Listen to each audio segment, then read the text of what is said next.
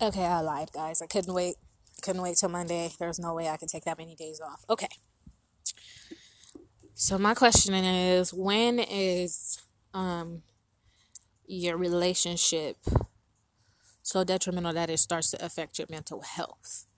When do you recognize someone is playing on your mental health or using your mental health to get to you in order to manipulate you to do things that they want you to do? Okay, some key things that I've came across or have been dealing with or learning about people for myself. One thing they'll do is did you take your medicine today? When you guys are having an argument.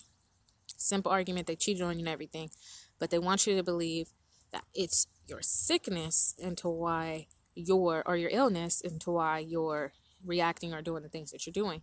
That's one of the ways they play on your emotion. Oh, have you took your medication?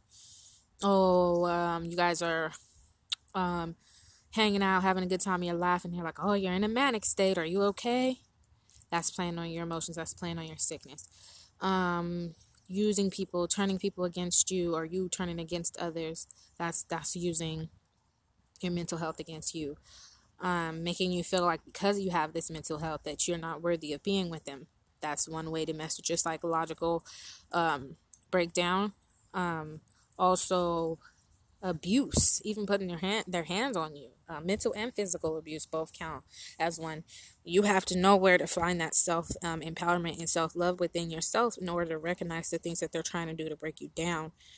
That's one thing that I had struggled with, was trusting that no, just because I'm bipolar, you know, they're not going to use that against me, and they have, and they did, and that's the reason why I put it out on the platform first. So it's like, you can't play me into believing that I'm doing things that I'm not, or say that I'm acting a certain way because of this sickness and I'm not, or tell me the reason why we're not together is because of my illness. Now, I know that it's a little bit more difficult for people who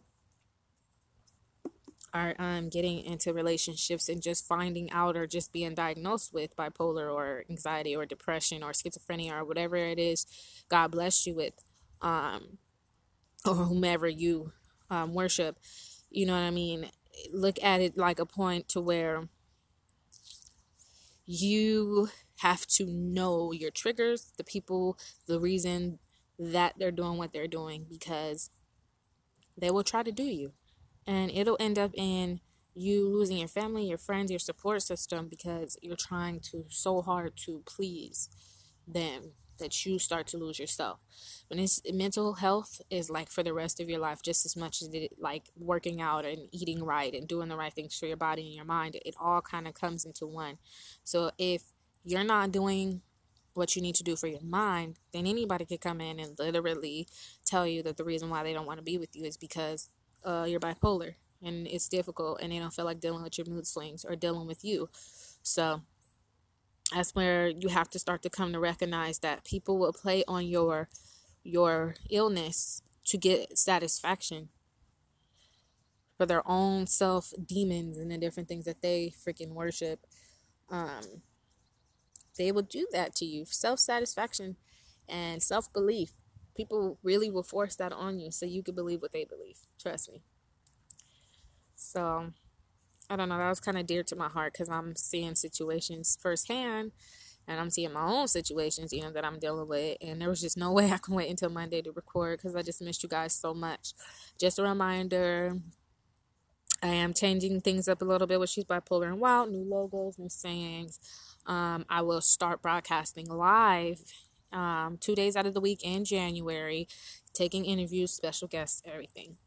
But today's segment is on relationships and mental health, like dealing with people while dating or being in relationships. I hope that my little ideas kind of gave you guys a little bit of an insight, a little bit better understanding of it.